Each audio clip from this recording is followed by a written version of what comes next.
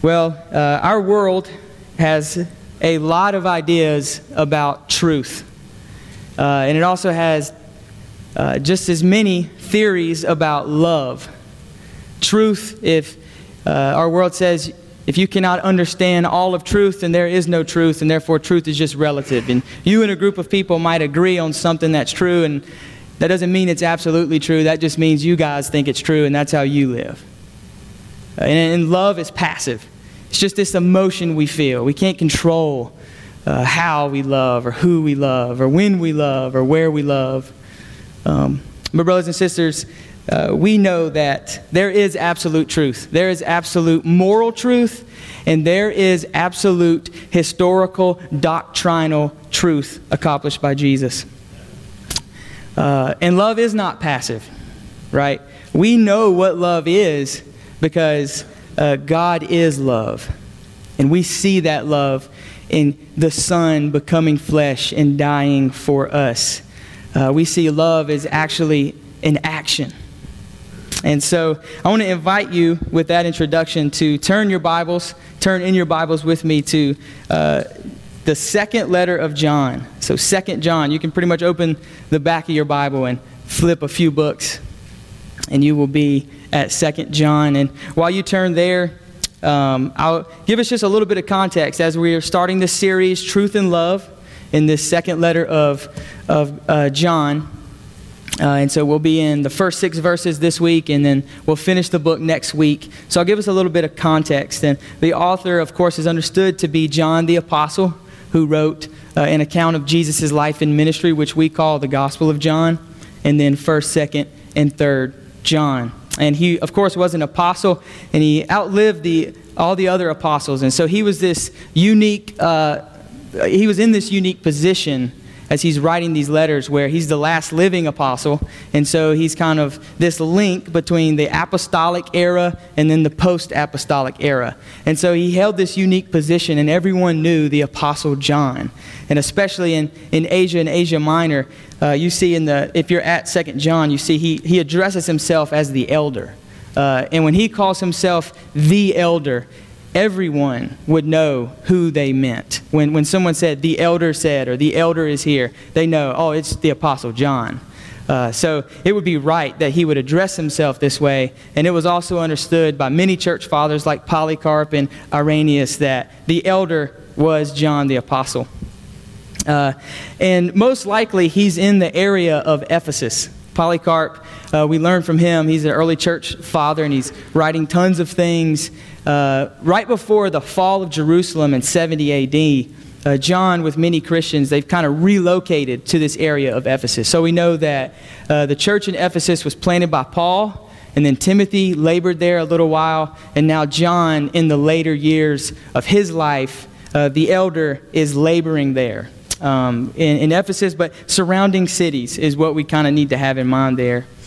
And we learn from John's first letter that false teachers are calling into question, or they're, at the very least, reinterpreting the truly human and truly divine nature of the one man, Jesus Christ. And all in all, they're totally destroying the work and the ministry of the Lord Jesus. And we know from that first letter that the church that John was writing to at that time has gone through this gut-wrenching, heart-gripping split, because brothers and sisters who at least they thought tasted and seen that the Lord was good, that they were walking alongside of, groups of them are leaving the church. We read 1 John chapter 2. After what we read today, you'll notice that John is talking about how these people left because they were not of us. And he's comforting these Christians in 1 John to tell them, you are of the faith. You know the truth. You do love one another, so keep on. And he's comforting them, these people who've gone through this church split, and they're devastated. There's false teachers running around. There's people who they thought were friends and brothers and sisters leaving the church. And so this is the setting that John wrote 1 John in. And there's a similar setting, as we will learn going through 2 John. The church is not specified what fellowship of believers he's writing to. Nonetheless, you'll notice in verse 7, For many deceivers have gone out into the world, those who do not confess the coming of Jesus Christ in the flesh. So there we already know that John is writing for a similar purpose. There are false teachers going around. And anyway, we'll get into that. So it's that we're coming into 2 John with this understanding that many faithful members of the church are holding on to the teachings of Christ and the apostles. And so as John assured those believers with his first letter, he's following up with a second letter to maybe that same fellowship or another fellowship. Either way, the themes and the keys are the same. It's truth and it's love. And so that's why we've titled the series Truth and Love. And without any further comments, let's take a moment and give our attention to the Word of God, to the reading of the Word of God. His holy, infallible, inerrant words breathed out from His very being to us. Start in verse 1. The elder to the elect lady and her children, whom I love in truth. And not only I, but all those who know the truth. Because of the truth that abides in us and will be with us forever. Grace, mercy, and peace be with us from God the Father and from Jesus Christ, the Father's Son, in truth and love. I rejoice greatly to find some of your children walking in the truth, just as we were commanded by the Father. And now I ask you, dear lady, not as though I were writing you a new commandment, but the one we have had from the beginning, that we love one another. And this is love, that we walk according to His commandments. This is the commandment, just as you have heard from the beginning, so you should walk in it. And we praise God today and every day for His Word.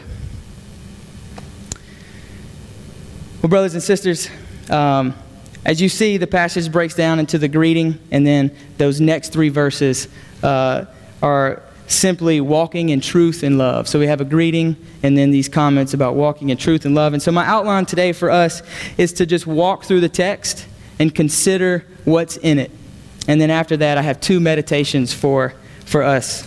And so, before we begin, I'm going to take a drink of water. And we will look to the first part of our text today, the greeting.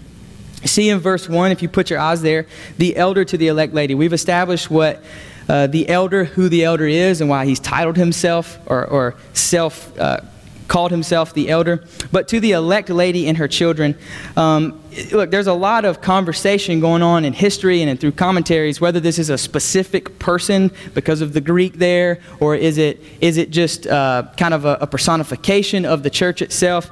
And there is a little bit of debate there, but we understand in the Reformed tradition this to be a local church fellowship, the lady being the church and her children being the individual members. Now, look, if that makes you feel uncomfortable, the thing is whether it is to a lady and her children or the church, any specific believer, and especially us as the local bride of Christ here, we see these words, we accept these words, we live by these words nonetheless.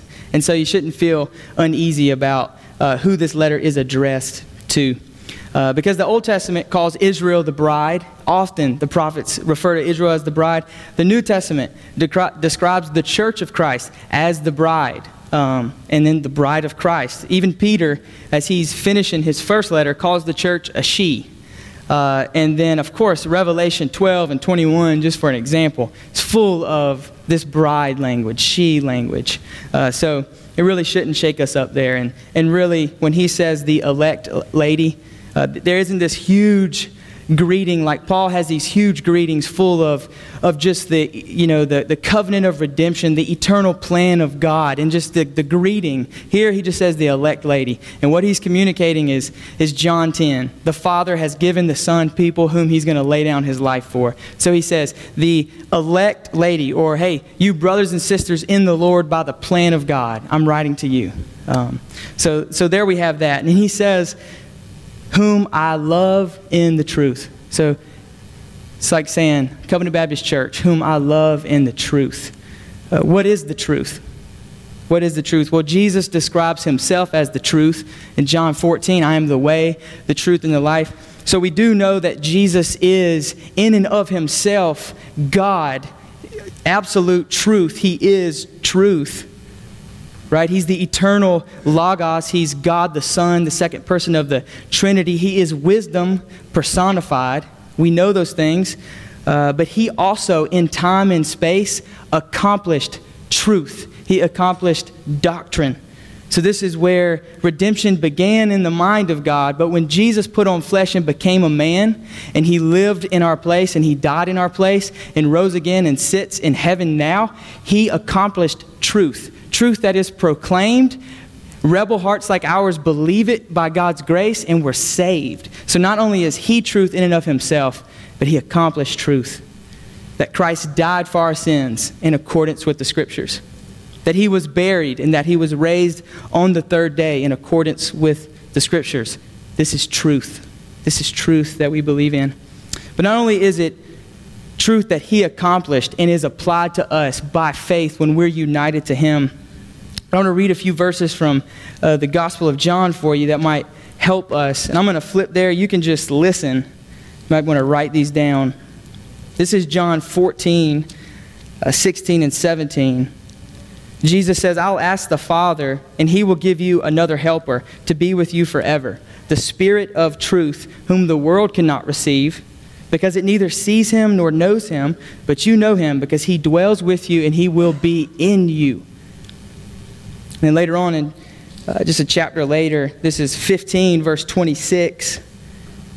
Jesus says, but when the Helper comes, whom I will send to you from the Father, the Spirit of truth who proceeds from the Father, he will bear witness about me. And what is he bearing witness? What is that he's bearing witness about Christ, but what about him?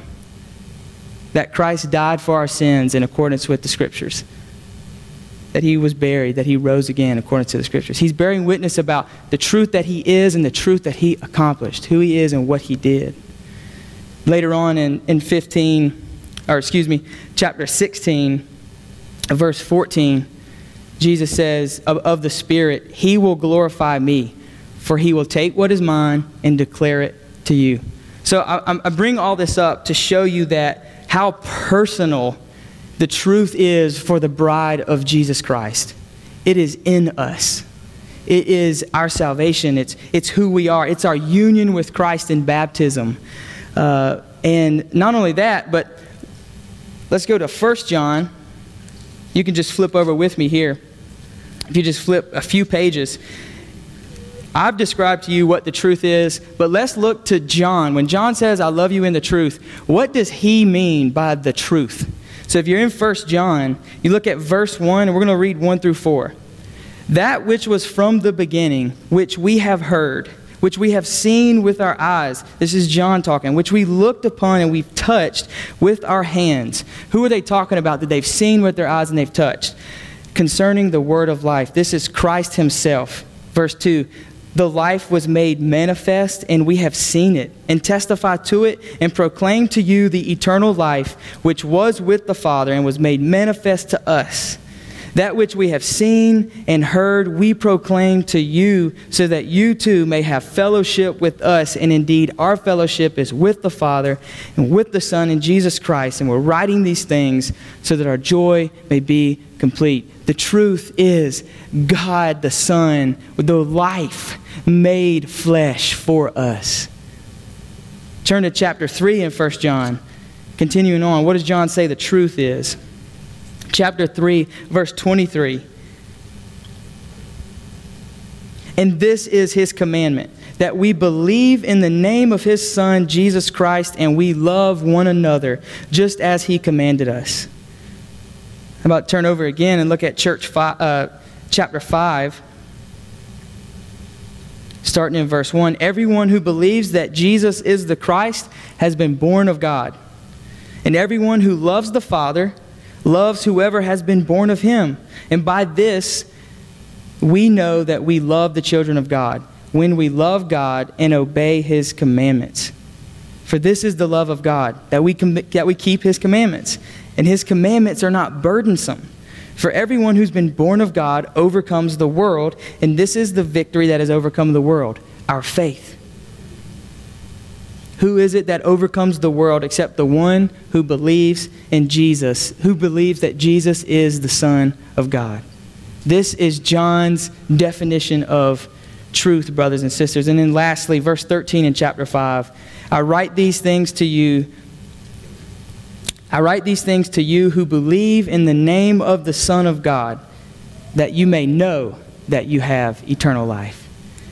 It is trusting in Jesus Christ, the Son of God, who He is, what He did, and loving one another. This is truth. This is truth. And so John says, you can turn back to 2 John, the second letter, to the church and her children and her members, whom I love in the truth. This is the truth, guys. This is the commandment. This is love. And he says, not only I, but all those who know the truth. And he's talking here about the unity we have in the truth as we love one another. So let it be known that the love that we have for one another, it is only in the truth. Unity and love in the church is based upon truth. Otherwise, it's not Christian.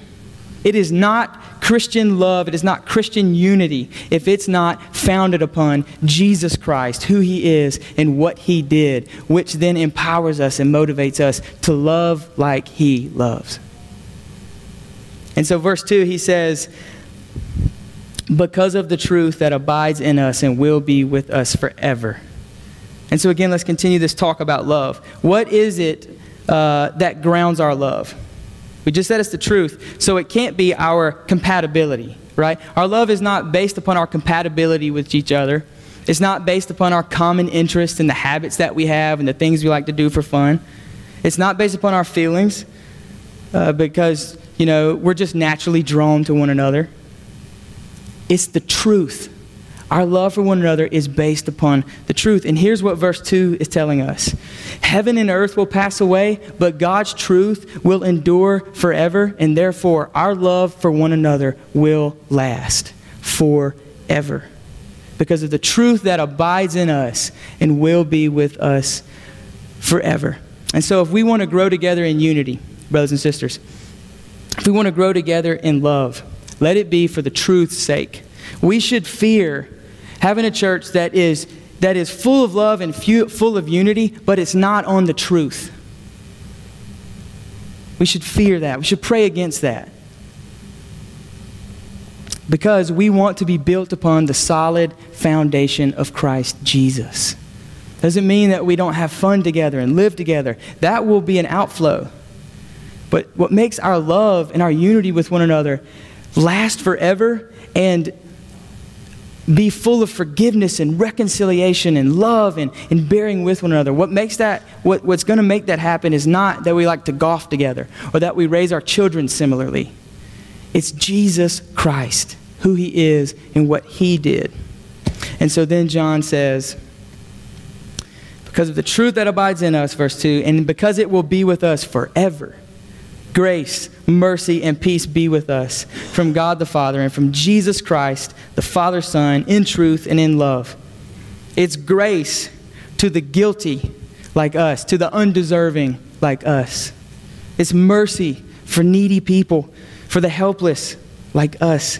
It's peace because this is what Jesus Christ has accomplished. He has reconciled us to God.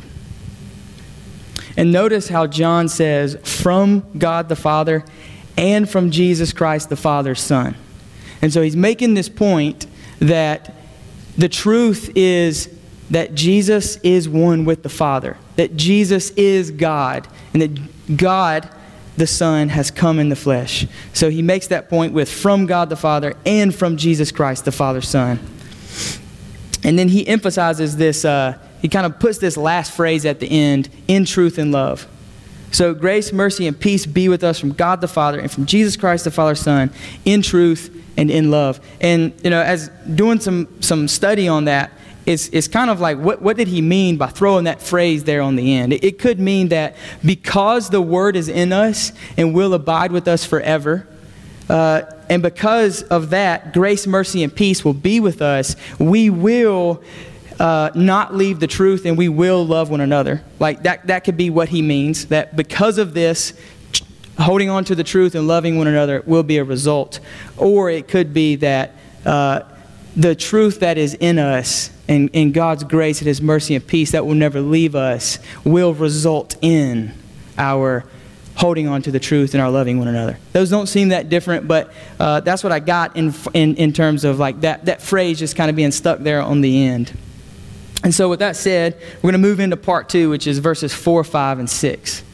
So John, again, says, I rejoiced greatly to find some of your children walking in the truth, just as we were commanded by the Father. So walking in the truth.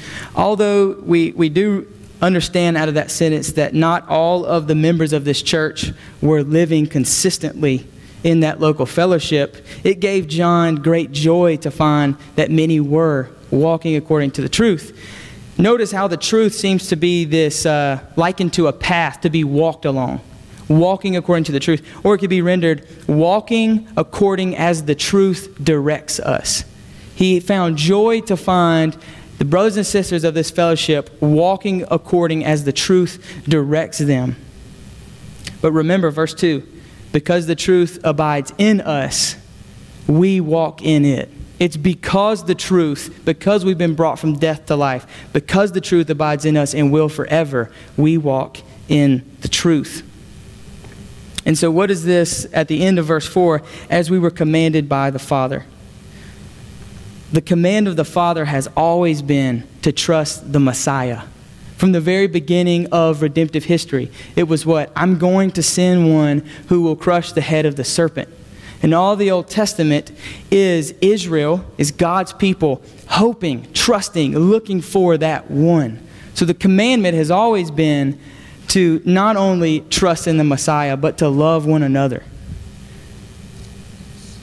And we know this because that commandment has been revealed by the Son. Right? The commandment of the Father throughout all of the Old Testament has now been revealed in the Son, and that revelation doesn't return void. So the Lord Jesus tells us lots of things about the law, lots of things about love, and when people believe, their lives don't stay the same. When people believe the truth, their lives don't stay the same. We see that all in the Scriptures. And so believe it or not, when we hear this revelation of the truth of Christ Jesus, we either believe it or we don't. We believe it or we don't. And if we don't, we are judged rightly, deserving of eternal punishment in hell. But if we believe it, and then we live in disunity with one another, and we have hate in our hearts for one another, and we're not seeking reconciliation, and we're not living according to the truth, we make ourselves a liar. Now, are we perfect? Absolutely not. But to live in hard-hearted, known, unrepentant hatred of each other is not equal with the truth. And so if you are an unbeliever this morning, repent, come to Jesus, believe in Jesus this morning. May today be the day of salvation this morning, that you see the Messiah, that you see Jesus and what He's done for you, and believe upon Him for everything. And brother or sister, if you're stuck in this unrepentant, hard-hearted sin, repent. Repent. Declare your need for mercy. Declare your need to not remain hard-hearted. And so verse 5. And now I ask you, dear lady, as though I were writing to you, not as though I were writing to you a new commandment, but the one we have had from the beginning, that we love one another. So we've heard it from the Father, and now he's saying that we've heard it from the beginning. Well, of course, we could jump to Leviticus 19, where the law is summarized as loving your neighbor as yourself. But let's even jump to what I think John is referring to is the same thing he mentioned in chapter 1 of 1 John. That which we have seen from the beginning, which we touched with our eyes. He's talking about the beginning of Jesus' teaching ministry. So what did Jesus say, right? Well, it seems that some might have been walking in the truth and loving one another. And, sorry, I fumbled there. So, verse 5, and now I ask you, dear lady, now as though we're writing to you a new commandment, but one we've heard from the beginning, that we love one another. Yeah, so this commandment from the beginning is Jesus' ministry, where he's talking about what do the law and the prophets hang on. Love one another, love God, and love neighbor. Love God and love neighbor. All the prophets, all of the law hang upon this. And so truth and love are not mutually exclusive. Truth and love are mutually inclusive. It's walking in the truth that is loving one another. Walking in the truth is loving one another. And so the problem that we can fall into is when we think that faith or the truth is only intellectual, right? And we fall in this trap to think that love is only a feeling. And here's what I mean. Faith, truth, I'm connecting that with faith, is not just I agree with the truth. When we hear the truth of Jesus Christ and we believe it, we have a new nature. We understand the truth. We're literally given, we're no longer haters of the light and lovers of darkness. We now see God, how he has revealed himself. We believe that, and that changes us. That actually creates in us a love for God that we never had. So faith and love is different than just agreeing, but then also love is not just a feeling. Love comes from faith. And if love was only a feeling, then we would totally be stuck with operating according to how we feel. When we get married, it's like, I'm full of love, this is all new, and everything's good, and then I just don't feel it today. I think I'm going to go love someone else. I think I'm just not going to be in it today. Right? No, it's because you know the truth about your spouse, about the commitment that you've made, that it doesn't matter how you feel. You're going to show grace. You're going to not judge. You're going to love them. You're going to fight for them. You're going to do what you should because you know the truth about the covenant that you've made and about who your spouse is. And so I'm making this point to show that truth and love go hand in hand. So this commandment that we heard from the beginning is that we believe the truth. We believe in the Messiah and we love one another. And one creates the other. When we grab the truth, faith and repentance is the gift. When we're brought from death to life, faith and repentance is the gift of faith. And so loving one another in the truth is walking according to the commandment of the truth. And so remember, saints, it's because the truth lives in us, verse 2, and will be with us forever. We will walk it out. We will love one another. And so to know God is to love one another because God is love. 1 John 5:8. Or listen to 1 John chapter 3, 23 and 24. And this is his commandment, that we believe in the name of his Son Jesus, and we love one another, just as he has commanded us.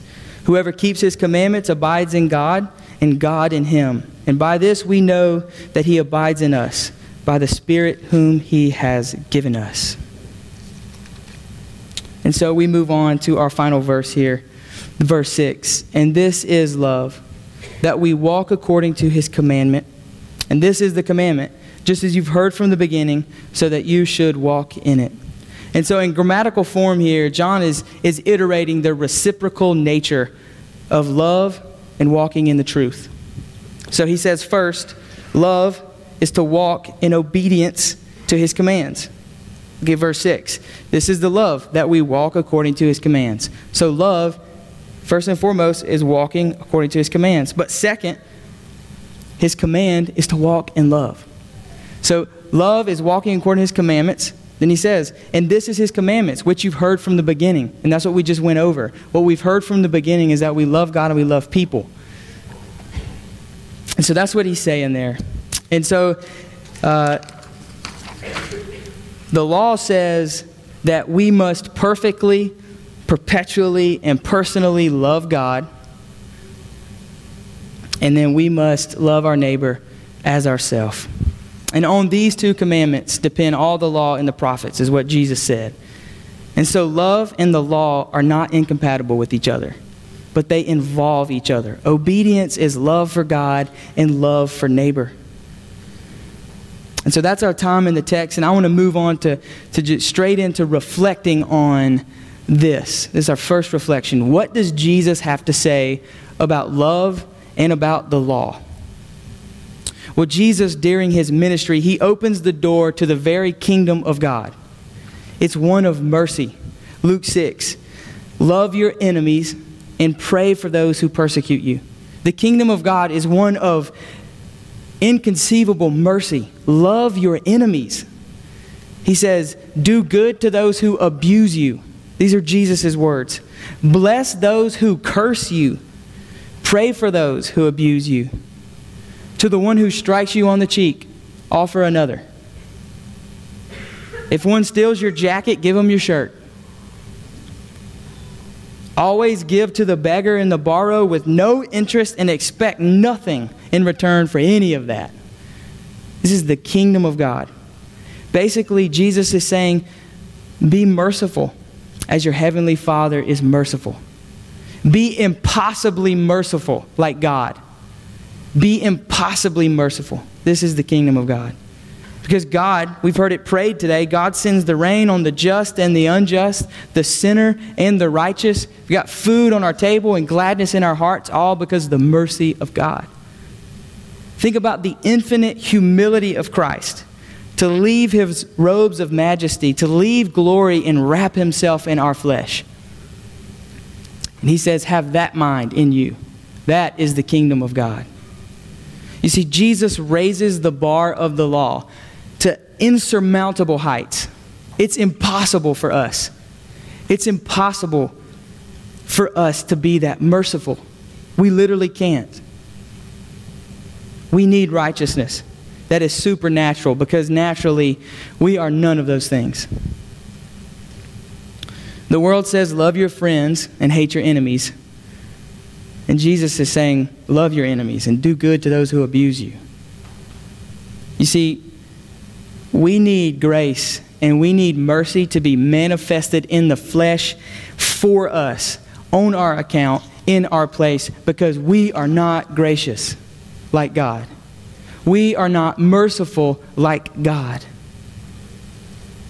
And so Christ on earth, in his greatest teaching on the law, what is he doing? He is telling us that there is one who embodies all of his people, and he does the law, every jot and tittle. He is grace and wisdom and mercy personified for us in the flesh. And then he was killed by the law, although he was not guilty of breaking it. You see, the law always ends in death for sinners like you and like me, because we have no ability to keep it. The law can prove us to be righteous or sinners, and we are not righteous. But Romans 7 tells us that the power of sin to kill is the law. And so what happens? Christ became sin for us so that the law would kill him in our place. He represented his people by becoming us under the law and by taking the punishment of the law, although he was perfect. But brothers and sisters, the law does not have the last word. Christ is the Word made flesh eternally. And he did not stay dead, but he resurrected imperishable. He ascended to heaven, where he is bodily present at the right hand of the Father with joy forevermore, interceding on your behalf, on my behalf. And as he is, we will be also. We will be also. And so what is impossible with man? To be as merciful as God. It is possible in Christ Jesus by faith. And so although the law is too high a standard for you and me to obtain salvation through, the gospel of God's mercy to us in Christ Jesus reaches higher still. So Jesus says, I am the way. I am the truth. I am the life. And he says in John 6, For I have come down from heaven not to do my own will, but the will of him who sent me. And this is the will of him who sent me, that I should lose nothing of all that has been given me, but raise it up on the last day. For this is the will of my Father in heaven, that everyone who looks on the Son and believes in him should have eternal life, and I will raise him up on the last day. These are the words of truth. These are the words of life, because Jesus is the way. Brothers and sisters, this is the merciful kingdom of God. This is the love of God manifested to you. And this is why John in his first letter writes, "Beloved, let us love one another, for love is from God. And whoever loves has been born of God and knows God. Anyone who does not love does not know God, but God is love. And in this the love of God was made manifest among us, that God sent his only Son into the world, so that we might live through him. In this is love, not that we have loved God, but that he has loved us and sent his Son to be the propitiation for our sins. He atoned for our wrongdoings. Beloved, if God so loved us, we ought to love one another." The word of Christ makes us clean, beloved. And so now we live through him. And so for the second reflection, what I want us to do is understand that now we are in Christ by faith. What does the Scripture tell us about walking in love? What does the Scripture tell us about walking in love? I'm going to go back to the Gospel of John and read a few things for you. This is John 15, 4 through 5. Jesus says, "Abide in me, and I in you. And as the branch cannot bear fruit by itself, unless it abides in the vine, neither can you unless you abide in me. I am the vine, you are the branches. Whoever abides in me, and I in him, he it is that bears much fruit. For apart from me," Jesus says, "you can do nothing." And later on in that dialogue, Jesus says, "You did not choose me, but I chose you. And I appointed you." Jesus says, "I appointed you that you should go and bear fruit, and that fruit should abide. So that whatever you ask whatever you ask the Father in my name, he may give it to you." And then he says, "These things I command to you, so that you will love one another." Brothers and sisters, it is because, verse 2 of 2 John, because the truth abides in us and will be forever. We will walk according as the truth directs us. How about, remember, this reflection is about what the Scriptures tell us about loving one another. So that first part is that it's because we abide in Christ and he in us that we will bear fruit. But how about Romans 8? The first part of Romans 8, it says, "For the law of Spirit of life has set you free in Christ Jesus from the law of sin and death. Because the law had no power to make you keep it. The law of sin and death said, you must be perfect or you die. And none of us are perfect because our flesh is weak and the law can't help us to keep it. It doesn't matter how detailed we get. The more detailed the law gets, it doesn't help. It makes things worse for us because it has no power to help us because our flesh is weak. And so God sent his Son in the likeness of our sinful flesh, and he was made a sacrifice for sin. Why? Verse 4, in order that the law of love might be fulfilled in us who walk not according to the flesh, but by faith according to the Spirit. It is because all of our sins have been washed away. It is because in Christ Jesus we have a new nature to live by. That we are free from the condemnation of sin, and we're free from sin's power. Sin's presence is still with us. We're still in the flesh. It's not until glory, when we see Christ with our own eyes, that sin will be gone. But here's the thing. Although we still have the old nature, in Christ Jesus we have a new nature. We have a new nature to walk and to live by. And actually, walking according to that new nature is freedom. Freedom is walking in Christ, walking as the truth directs us. Matthew Henry says it so well. The righteousness of the law is not fulfilled by us, but blessed be God, it is fulfilled in us by faith. The law is fulfilled and we walk according to it. And going back to John, in chapter 13, he records Jesus saying in verse 34, "A new commandment I give to you, that you love one another just as I have loved you. You also are to love one another. By this all people will know that you are my disciples, if you have love for one another." See, it's a new commandment, number one, not because it's different. No, it's the same commandment. Love me and love each other. But what's new about it? Well, it's new because the church is going to be established in the primary way that you and I exhibit or exercise life in Christ is by loving each other. Loving one another in the local church has now become primary. It's not the exclusive way, but it has become the primary way that we exercise life in Christ, by the way we love one another in the church. And then number two, it's a new commandment in that we know what love is. Christ laying down his life for his enemies. And so he says, love each other, but love each other this way. The King of glory left heaven and put on flesh and suffered and died and rose again for you. Love each other that way. Love each other that way. So it's a new commandment in that way. And then lastly, just to kind of hopefully put the cherry on top of what does the Scripture say that we would love one another? As I flip to Romans here, I'm going to read a few of the epistles and how they guide us to love one another.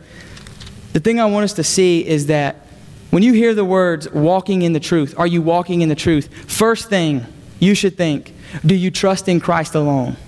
Second thing, are you loving one another? It's that simple. It's that simple. I mean, that's really hard because one, we can't create faith in ourselves. And the love that comes from faith, we also can't create. Right? It's because the truth abides in us. It's a gift from God. We will walk according to it. And so, Galatians. Sorry, I'm flipping all around here. This is Galatians 5:13. "For you were called to freedom, brothers. Only do not use your freedom as an opportunity for the flesh, but through love serve one another. For the whole law is fulfilled in one word, that you should love your neighbor as yourself. But if you bite and devour one another, watch out that you're not consumed by one another." So again, walking according as the truth directs. What would that mean? Don't bite and devour one another. Love one another. Seek reconciliation. Why are we holding grudges when all of our sins have been washed away and we didn't do anything for that? Your brothers and sisters' sins have been washed away by grace just like yours had. Don't hold a grudge. Forgive it. Let it go. We're all suffering on this path together, and we don't need to be each other's enemy. And then later on in verse 22 of chapter 5, he says, "The fruit of the Spirit is love, joy, peace, patience, kindness, goodness, faithfulness, gentleness, self-control, and against such things there is no law. And so those who belong to Christ Jesus have crucified the flesh with its passions." That's truth. In Christ Jesus, by faith, you have died to your old self. And if we live by the Spirit, let us keep in step with the Spirit. I know everyone's like, all right, so tell me how to keep in step with the Spirit now. Let us not be conceited, provoking one another, envying one another. Let us not be conceited, provoking one another, envying one another. It's because we have the truth, and it'll abide with us forever, that we walk according as it directs. And so we look at our lives and ask ourselves, how are we loving our brothers and sisters? How are we loving our brothers and sisters? Are we biting and devouring one another? Are we provoking one another? This might be one of my favorites, Ephesians 4. This is the first few verses. "I, therefore, a prisoner for the Lord, urge you to walk in a manner worthy of the calling that you have been called, with all humility, gentleness, patience, bearing with one another in love, eager to maintain the unity of the Spirit and the bond of peace. So if I called you, hey, let's walk in a manner worthy of the Lord, this is what we're thinking of. Humility with each other, gentleness with one another, bearing with one another. And then lastly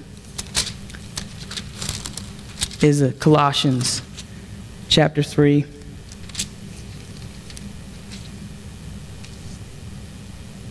Starting in verse 8. But you must put them all away: anger, wrath, malice, slander, obscene talk from your mouth. Do not lie to one another, seeing that you have put off the old self with its practices, and put on the new self, which is being renewed in the knowledge after the image of its Creator. Here there is neither Greek nor Jew, circumcised, uncircumcised, barbarian, Scythian, slave, free, but Christ is all and in all. So put on then, as God's chosen ones, holy and beloved, compassionate hearts, kindness, humility, meekness, patience, bearing with one another. And if one has a complaint against another, forgiving each other. Listen, as the Lord has forgiven you, you must forgive. And above all these, put on love, which binds everything together in perfect harmony. Look, our salvation doesn't depend on us walking out love. It'll happen. Our salvation doesn't depend on obedience to the law. Our Christian freedom does. You want to be free, brothers and sisters? Put on humility, meekness, patience, self-control. You want to be free? Look to Jesus. Look how selfless Jesus was as he stood in your place. Hope only in him. There's no need to hold grudges. There's no need not to forgive one another. See, our neighbor's good, your brothers and sisters, your good depends on us walking according as the truth directs us. That others might see the way that we love one another and glorify our God in heaven depends on us walking according as the truth directs. And so I'll conclude with, open my Bible back up here, with what John says.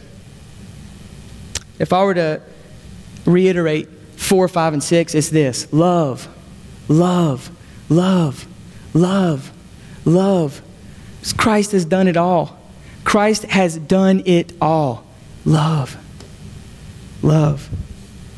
And listen, brothers and sisters, as a pastor of this church, it is a joy to find that you guys love one another, that you do bear with one another, that you do care for one another. It's a joy to know and to see some of the ways that you all fight for one another, that you fight for the truth in each other, that you cherish one another. You want to see each other living according as the truth directs. Keep doing that, brothers and sisters. It's a joy to see you guys give gentle ears to each other, to give tender helps to each other. It's a joy to know that you guys earnestly pray for one another. Do that all the more. It's a joy to know how generous you all are with your money towards each other. It's a joy to know how thoughtfully kind you are to one another. Look, we don't love to earn or to maintain or to keep God's love. He has sealed the deal, and it's with the blood of Jesus that you are His forever. It abides in us, and it will be with us forever. And so verse 2 says, because it abides in us and it will be with us forever, grace, mercy, and peace will be with us from God the Father and from Jesus Christ, the Father's Son, in truth and in love. Let's pray.